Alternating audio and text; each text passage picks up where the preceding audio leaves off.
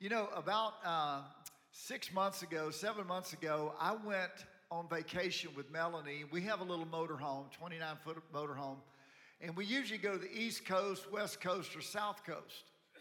And this time, I don't know what got over me, but I said, I want to go to the Great Lakes. And she said, well, what's up there? I said, I don't know. That's why I want to go. I want to see it. And we went to Akron, Ohio, and then we just started around Detroit, up the east coast of Michigan, to Mackinac Island, and upper Michigan, and all the way to Wisconsin, Minnesota, really all the way to Canada. But we saw all 5 Great Lakes.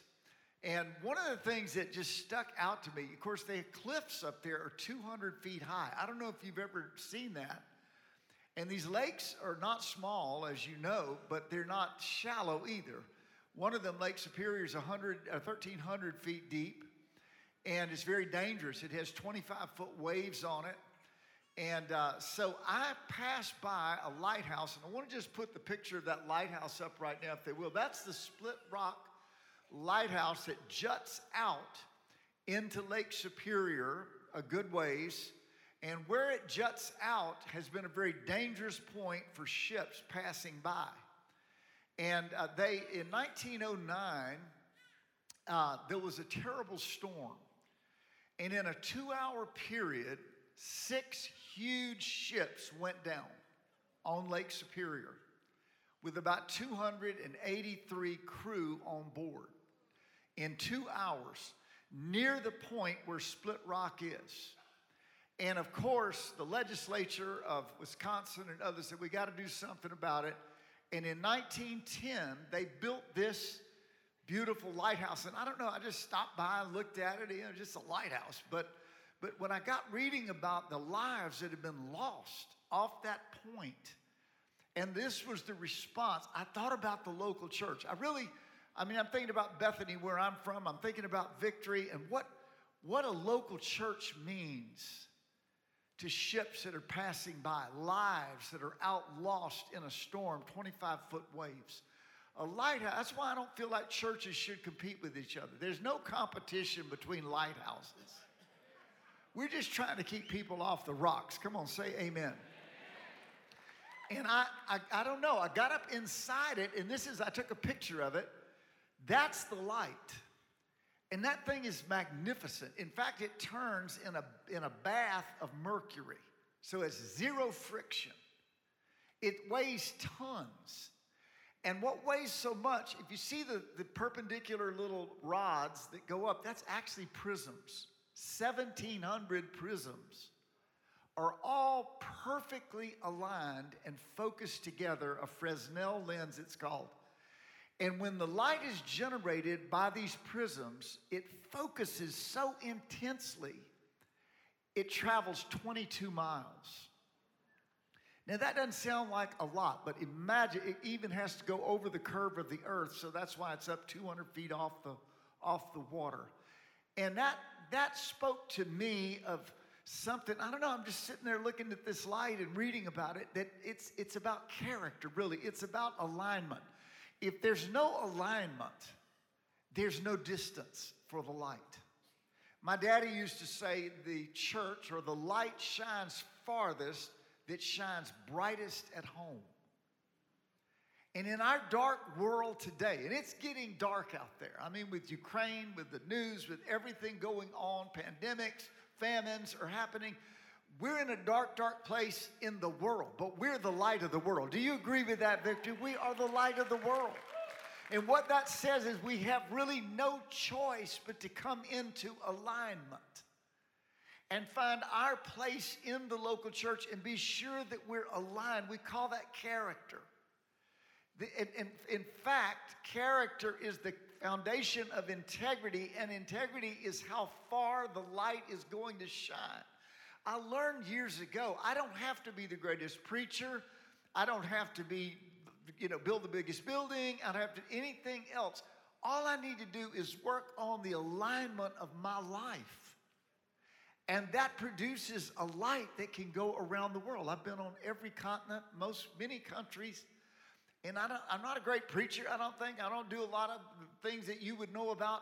but I've just been working on my own light, my own life. And I want to challenge you in this message to do the same thing. The second thing I noticed about this lighthouse is that the light shines out a lens every 10 seconds.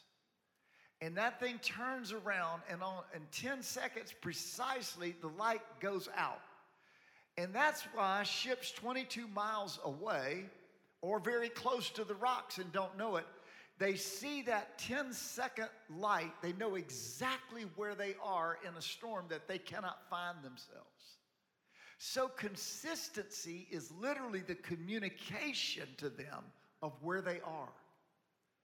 And I believe in the church and in my own life, it's not how great I am or all of those other things that the world thinks. It's my consistency in Christ that actually is a light. Moses was attracted to a bush that did not burn up. Consistency is very critical. And then the third thing that I found out just standing there reading about this lighthouse is that there were some brave men that lived there, because when a ship got in trouble and hit the rocks below, they had to launch 150 feet down those rocks by rappelling and bringing their boats. It was so sheer. And they got finally to the bottom, launched the boats, and had to go out and try to look for survivors in the middle of the storm, in the middle of the night. So they practiced every single day, all day. They practiced going down those cliffs, launching those boats, getting ready. This is the local church.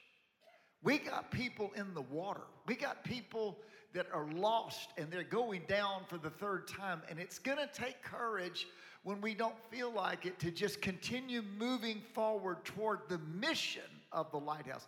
It's not just sitting there and being consistent, but it's being courageous enough to rescue people. Now, let me bring you to a verse of scripture that sort of says all three things. I'm reading from Ezekiel 14:14. You don't have to look it up in your Bible or your phone or any of that. Just look up on the screen and look at this verse.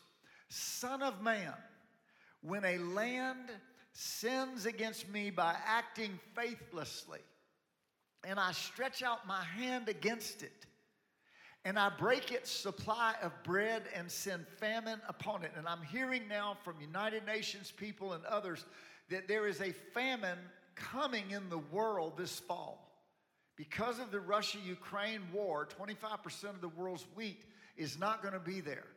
And nations are going to starve without a divine intervention. And what we're seeing right now is really, I think, an amazing cadence toward the return of the Lord. I'm never predictive of that. But we're seeing a tremendous fulfillment of signs. It says, even if these three men, and what you're going to read is the three tallest, brightest lighthouses in God's mind, Noah, Daniel, and Job. Even if those three guys were in that land, they would only save their own lives by their righteousness, declares the Lord. Let's pray. Father, we thank you this morning for the lighthouse of victory. We thank you for the prisms that are sitting in this room today that are keeping their character right and their integrity and their purity for you, Lord, and they're shining very brightly in Tulsa. And I ask you, Lord, today to use this word in their life to prepare them for what's coming in the earth. In Jesus' name, and everybody said, Amen. All right, let me just apply this to the three characters I just read. Character to Job, consistency to Daniel, and courage to Noah. What I see in the life of Job, and a lot of people don't like to preach about Job. I guess they're afraid it's going to happen to them what happened to him, but I'm not afraid of that. Come on, say amen. And Job, as we read in chapter 1, was in the land of Uz. And it says his name was Job. Because your name is everything in our world today. Very, very important to preserve your name. And that man was blameless and upright. That doesn't mean he was perfect, because there's not a perfect man on the earth. About the time you think that a church is perfect, as soon as you and I arrive, it ceases to be perfect. Isn't that right? Because we just imperfect people. But he was one who feared God and turned away from evil. That's what Pastor Sharon was just saying to us concerning the tithes and offerings. is that the fear of the Lord. Let me just say this to everybody, that the fear of God is walking in the light. That when you walk in the light, you are light. Ephesians says you become children of light. And I look at myself, I was in darkness. I don't know about you. I was lost as a goose in a hailstorm. That's the only way to say it. As a teenager, way away from God. Playing basketball, running around, acting foolish. And the Lord got a hold of my life at 16 and called me to preach. And that's been 53 years ago. I've been preaching for 53 years this year. That's right. So Pastors University is called 50 Lessons from 50 Years. And I train pastors in those. But I'm just telling you, it was grace that brought me up out of the pit that I was in. How about you? Wave your hand at me if God turned you into a light and you were dark. Well, see, this was Job. And his integrity was known worldwide. His light shined so brightly in integrity that people came to surround him and to hear his wisdom and to know what it was, the character, the depth of character. I'm talking to you right now. And you don't realize how critical you are in today's world. You don't have to be a great preacher, speaker, singer, any of that. You just need to be a person of integrity, and you're going to have a massive impact on this world. Because they're so dark and so confused morally and integrity and rationalistically and all of those things. So Job shined so brightly, but he feared God and he turned away from evil. All you have to do to make it in our world is not compromise, is to fear the Lord and turn away from evil. Because character and integrity are really rooted in the fear of the Lord. You can't draft enough rules for people to make them fear the Lord. You can't remember all those rules. All you have to remember is walk in the fear of the Lord. That's it. Like Joseph, when Potiphar's wife reached out to him and tried to grab him and pull him in bed, he jerked away from her and said, I cannot do this thing. I fear God, and I cannot do this thing. And he ran out. There's a way that God will give you the ability to continue to shine even when the enemy tries to pull you away from your integrity. And it's called the fear of the Lord. You know, I love the word integrity, and I'm just going to camp on it here a minute. It's a word, it doesn't mean perfection. It means whole, complete. Now, I'm working on my completions because I got a lot of areas in my life that I'm constantly working on. Finances, family, marriage, money, motives.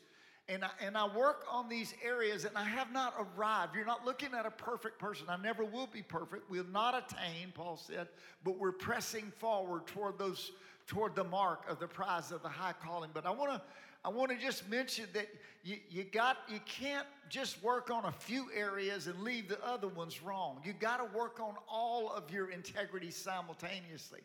And that's why the word integrity, we get our word integer, a whole number. No fractions, no parts missing. If somebody gives you a pie and you open the box and there's a little slice missing in that pie, you go, wow, what ate that? Was that a rat? I mean, that's weird. There's a piece missing. I remember one time we were parked at a Walmart, which is where we camp in our motorhome a lot, and Melanie went in to buy some stuff, and I took a walk, which I do every morning. I came back, and she had gone on her walk, and she'd left some donuts, which was awesome. She bought them in Walmart, and I just walked over, and I saw that she had started eating one of them, and so I finished it, and we like to cut things in half. I thought she'd left me part of it, and so she gets back. I said, man, those donuts are great. She said, yeah, I'm about to try one. I hadn't tried one yet. Help him, Holy Ghost. I said, you didn't eat that donut? She said, what donut? Some dear brother had gotten hungry in Walmart and helped himself to those donuts. See, that's what I'm talking about. You can't have a part missing in your character. And that puts the fear of God in me because I know I'm not perfect, but I'm pressing on toward the mark. And if I miss the mark, sin means to miss the mark. If I fall short or I transgress, I go over the line, and we all are in this process. My light gets dimmer. And I'm not able to project it the distance that it was. And I go back and say, Lord, forgive me. Lord, change me again. Lord, keep working in my character. How many of you are asking the Lord to do a deep work in your character this year? Come on now. That's right. And that's beautiful, because that's why this church is shining so brightly. Job had character in his finances, his family, even his friendships. Isn't it interesting that he had 3 friends that showed up after he lost everything? And people are down on him, I know that. But did you know it says they sat there for 1 week and never said one word? That's a pretty good friend, really. I know they said some wrong things. They were quoted also in the New Testament. They said some right things. But let me tell you something. Here's a practical point about what I'm saying in this first point. You need 3 friends. You need 3 friends that hold the shut up card for you if you're doing something stupid. And they can tap you on the shoulder and say, hey, buddy, what in the world were you just doing? And I want to challenge all of us, myself included. I have 3 guys that have overseen my life. They're all getting close to 90 now. But they still oversee my life. And I'm submitted to them. Get that right now. In today's world, in the crazy, dark, confusing world of the last 2.5 years, get in a small group, get you 3 friends and say, look, if you ever see anything in my life where I'm getting off and my light is dimming and getting smaller because of character issues, please be honest with me and tell me, and I'll get forgiven and I'll move on, because that's what we need in today's world. Will you agree with that? Number 1. All right, number 2 is Daniel. I'm just going to use those 3 to typify this lighthouse. 1 was character. It shined 22 miles. 1 was consistency. It shined every 10 seconds. Beep, beep, beep. And they knew, oh, that's split rock. Now, consistency is what Daniel had. If you study Daniel's life, those of you who already know who Daniel was, he was in Babylon. He was in captivity there as a teenager. He was selected to be one of the king's ambassadors from Israel. And the king wanted to feed him all this rich food and wine and all of that. And he asked, can I just have vegetables and water? And then after 10 days, they checked him, and he was 10 times better, he and his buddies, than any of the other young men, because he was so consistent. But the thing about Daniel was, when he was elevated to the king's highest position, he prayed 3 times a day. You remember that in your Bible? I mean, you could almost set your watch. He'd open his door, walk down the hall, walk in his prayer room, open the window, and pray toward Jerusalem, and you knew what time it was, because every day, every single day, he was praying 3 times a day. Now, I'm not there, brothers and sisters. I wish I was. I'm still working on 1 time a day where I spend time in the Lord. You know, I call it the 4th watch, from 3 a.m. to 6 a.m. Some point I'm going to try to get up. This morning in the hotel I did. The Lord wakes me up. But some days I miss. I had to catch the plane 4 o'clock this morning. I had to get up to fly up here. I didn't get my prayer time in then. Sometimes you miss. I'm hitting it most of the time. But Daniel was like clockwork. For 100 years, the man was like consistent in his prayer life. And then in his Bible reading, he was reading in Daniel chapter 9 that Israel would be in captivity 70 years. And he knew that time was drawing close, and that's why he began to pray for Israel's restoration. He was a man of the Word. He read the Word. Listen, consistency in prayer is so critical, but in today's world, every day I'm reading my readings. I read them in the office in there before. The 1-year Bible, I've been reading it now since 1989. And so I'm over 30 years, every year, just reading, every year. Hey, say, every verse, I've read it, I've preached it, I've preached every book of the Bible, but I'm still committed because I hear from the Spirit of God every day. There's a consistency. The manna fell every day. You couldn't stack it up for tomorrow. You had to go out. You had to go. And coming to church, being in service like you are here now. I know some folks are still in their jammies and they're all that, but you're sitting here in the house of God, and this is a consistency of life, because what this means is routine. And routine keeps you out of sin.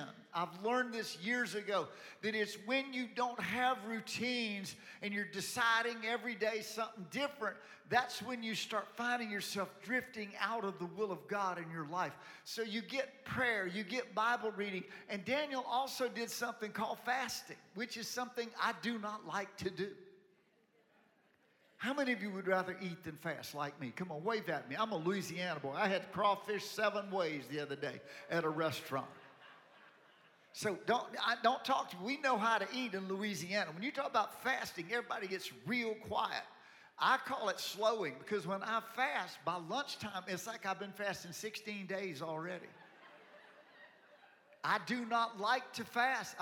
God has never led me to fast. I just do it when I know it's right. I do it consistently. This was Daniel. And I remember my first fast. I walked into Walmart. I think I was in day 1.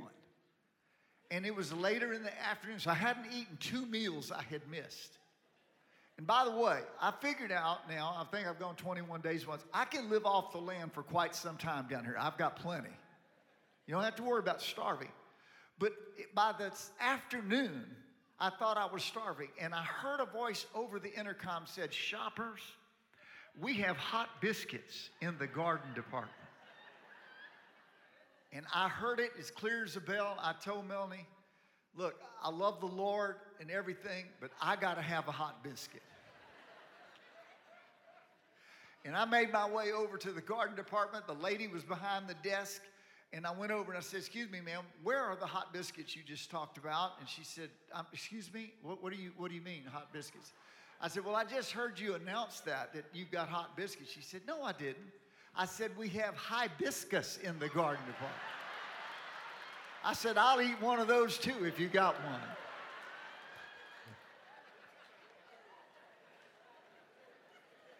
Let me kind of land the plane on this one right here. Daniel was consistent. But what we notice about him is he knew how to say no to his flesh. Now, I'm talking to all of us in this room right now and you online. You will never be consistent if you listen to your flesh. They tell me, and I walk every day, that if you put your tennis shoes on, you have a 70% chance that you will walk that day. If you just get your tennis shoes on. Because your flesh doesn't want to do it, but you put them shoes on anyway, and before you know it, you're out the door doing your walk, whatever you do to keep exercise. When we talk about diet and turning away from certain foods like Daniel did that you know are not healthy for you, you know they're not good. People die young eating those things, and yet you can't stop eating. You're gobbling them up. And you gotta be able to say no to yourself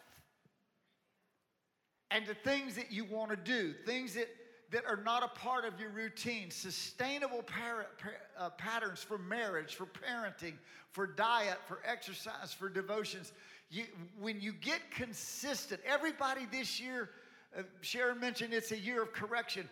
Work on disciplining this person talking to you. And I can tell you what to do, then I got to go do it. Because it's easy to preach about, but making sustainable patterns. I was talking to a megachurch pastor this week. He's the second largest church in America.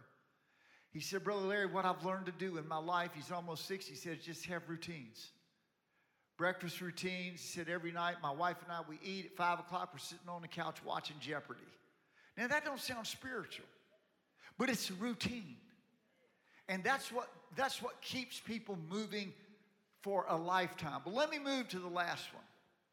We got Job teaching us about character, that light shining out 22 miles. We got Daniel teaching us about the revolution every 10 seconds. Beep, beep, that your life just keeps doing. You keep serving at Victory. You keep tithing. You keep praying. You develop these structural routines of life that make you consistent, and God elevates you. Your light shines so bright. But the third top character in the Old Testament is Noah. And of course, I had to think about why was he such an amazing, he's in the top 3 of the Old Testament. When you got Moses and you got David, you got all these people, God said, these are my top 3. Noah represents courage. And you know, the Bible says there was not one other person that God found as righteous in his eyes. The whole world was in sin. The whole world was in violence and perversion and all kinds of stuff that we see happening in our world right now. But Noah found grace in the eyes of the Lord. And God met with him and said, I'm going to judge the world. I want you to construct an ark. And I've seen the replica of the ark up in Cincinnati. You got to go see it. When you're on the interstate, you look across the forest, it's 5 miles away, and you see that boat standing there. It will take your breath away. It's life-size replica of it. And when you drive up on it and get in it, it's 750 feet long. These beams are so huge that it took to support a 40-foot high structure, 750 feet long. How did Noah build that ark? No power tools, no hydraulic lifts. How is it even possible with 3 sons to construct a boat that would float like that and carry the population of the animal kingdom of earth inside it? What a miraculous thing. God brought those animals. And I've got a verse in the book of Hebrews that I'm trying to think, what are these 3 guys? Why are they so special? It's because one of them had more integrity than anybody in the whole world. One of them had more spiritual consistency, evidently, than anyone in the Old Testament, Daniel. But I think Noah just had raw guts, raw courage, raw stick-to-itiveness. Hanging in there, we say, like a hair in a biscuit. Please forgive that analogy. But he could hang in there when everybody else laughed and mocked. We get our feelings hurt if somebody unfollows us on social media. Oh, I'm been unfriended. She unfollowed me. Really? Well, just go down to Lowe's and get you a ladder and get over it, honey. You're going to be okay. They are saying now that one individual on social media can destroy an organization because they gather what feels like a majority and it's only a handful of people. It's going to take some guts to get through this next generation, folks.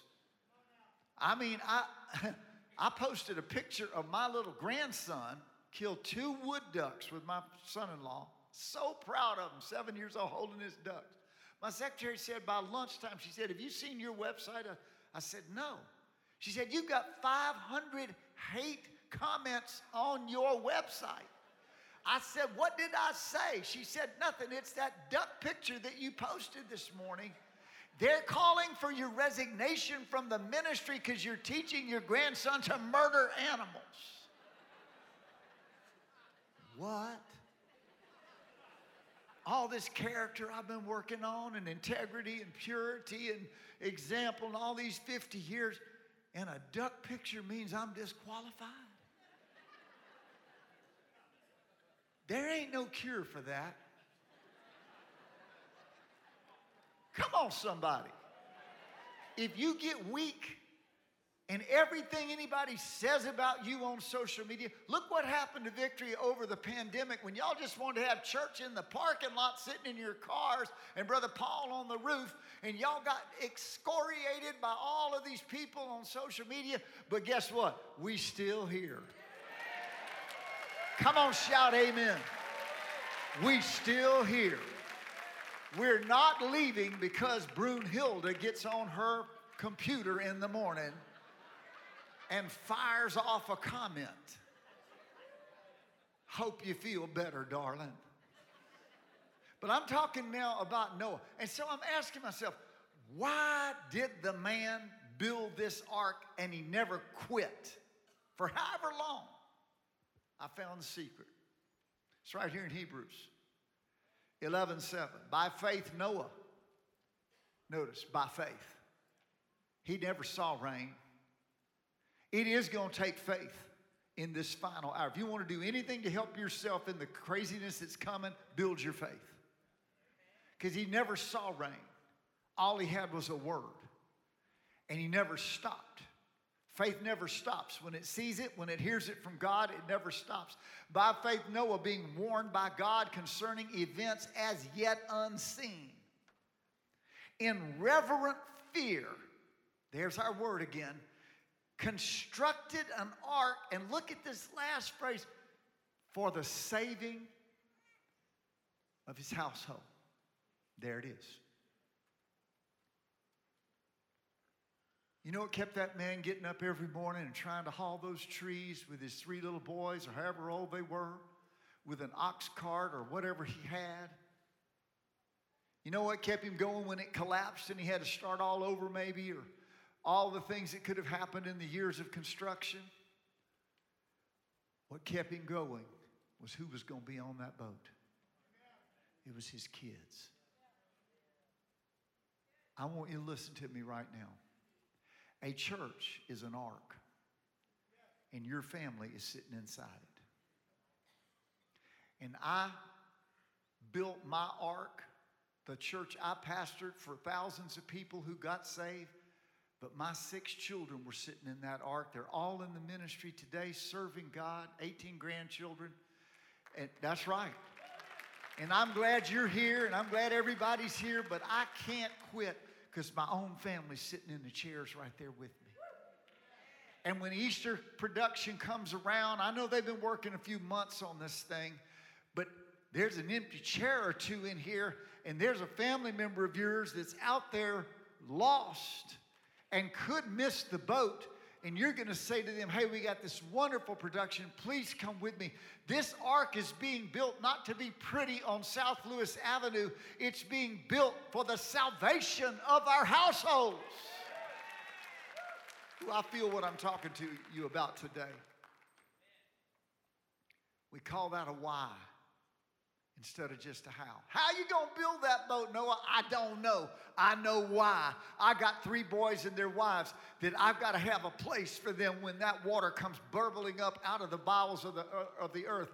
I got to have somewhere they can get and float on top of it. And so don't worry about the how. I got a why. You know, if you have a big enough reason why, you'll always figure out the how.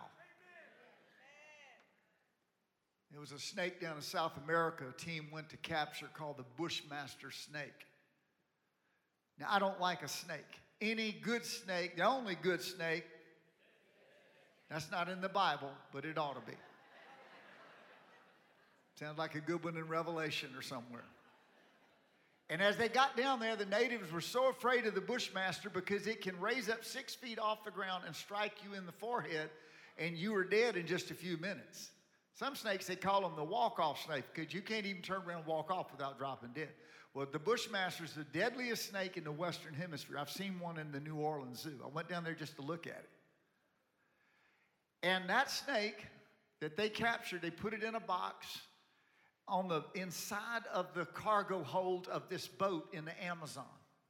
And they started up the river to bring it back to America. Well, they checked the box every few minutes just to be sure everything was good. And one of those routine checks, the lid had moved. The snake had managed to raise up somehow and move the lid, maybe repeatedly, and got up out of that box. Well, they didn't know where it was on the boat. So they didn't want to kill it. They just were looking with lights and machetes trying to, pin it or do whatever, and no snake. It wasn't from the top deck down to the main deck, so they figured out it must still be down below. And there was about 8 inches of water down in the whole cargo hold down below.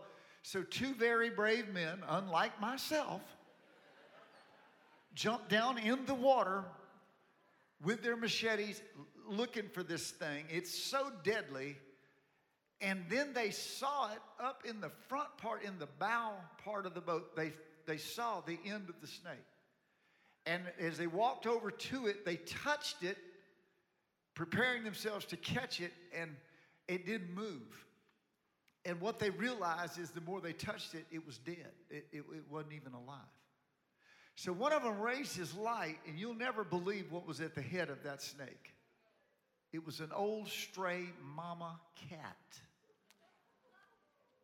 with her 2 kittens on either side of her. She's just standing there blinking like this. And they say, how did she kill that snake? I don't know.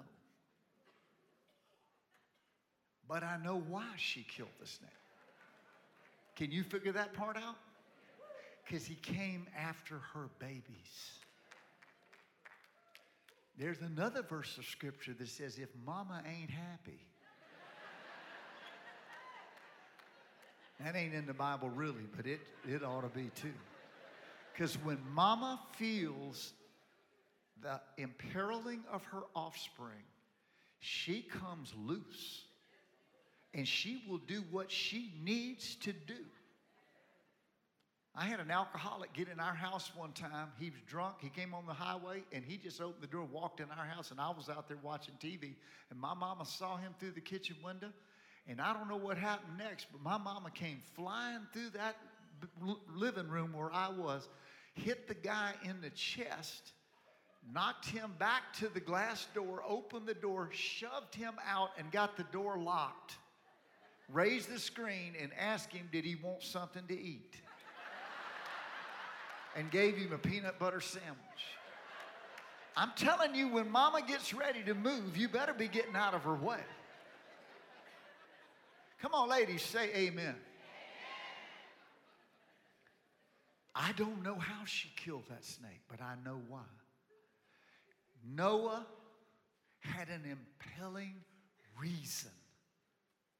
I love you so much in this church. I'm telling you, you guys are faithful. You're consistent. You're right here shining like a big old lighthouse at North Tulsa, South Tulsa, all over, beaming out all across the world. Your prisms are aligned.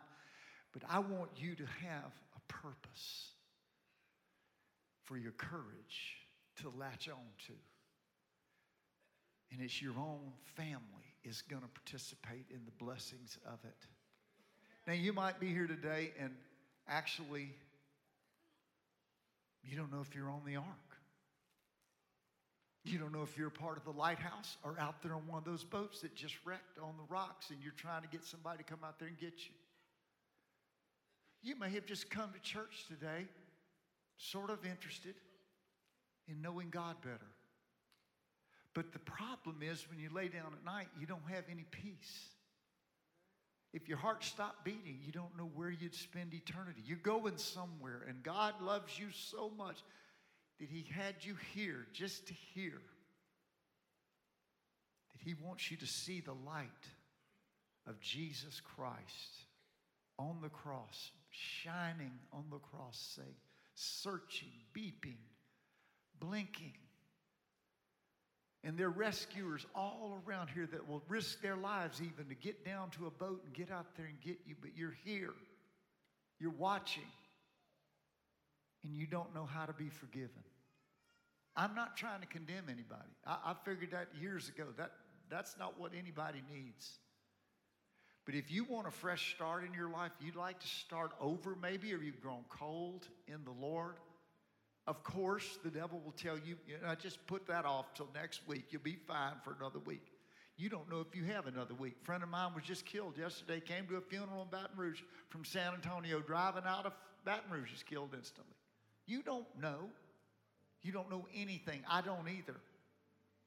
What we do know is Jesus loves you, and he died for you and for me.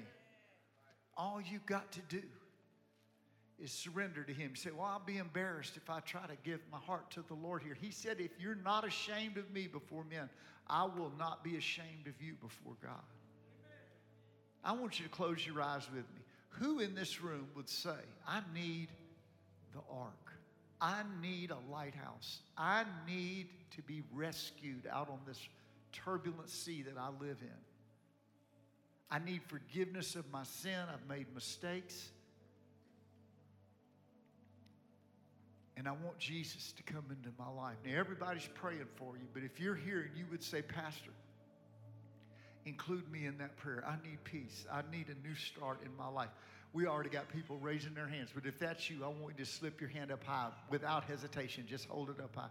Include me in that prayer. Yes, yes, yes, yes, yes. All right, put your hands down. If you would say to me, I've known the Lord, but I've drifted. I've grown cold. My light has grown dim through compromise, through inconsistency, through discouragement. And I want to come back to the Lord. If that's you, you just slip up your hand and say, include me also in that prayer. That's right. I see your hand. See, you're back at church wanting to just get yourself re-engaged and yourself reconnected.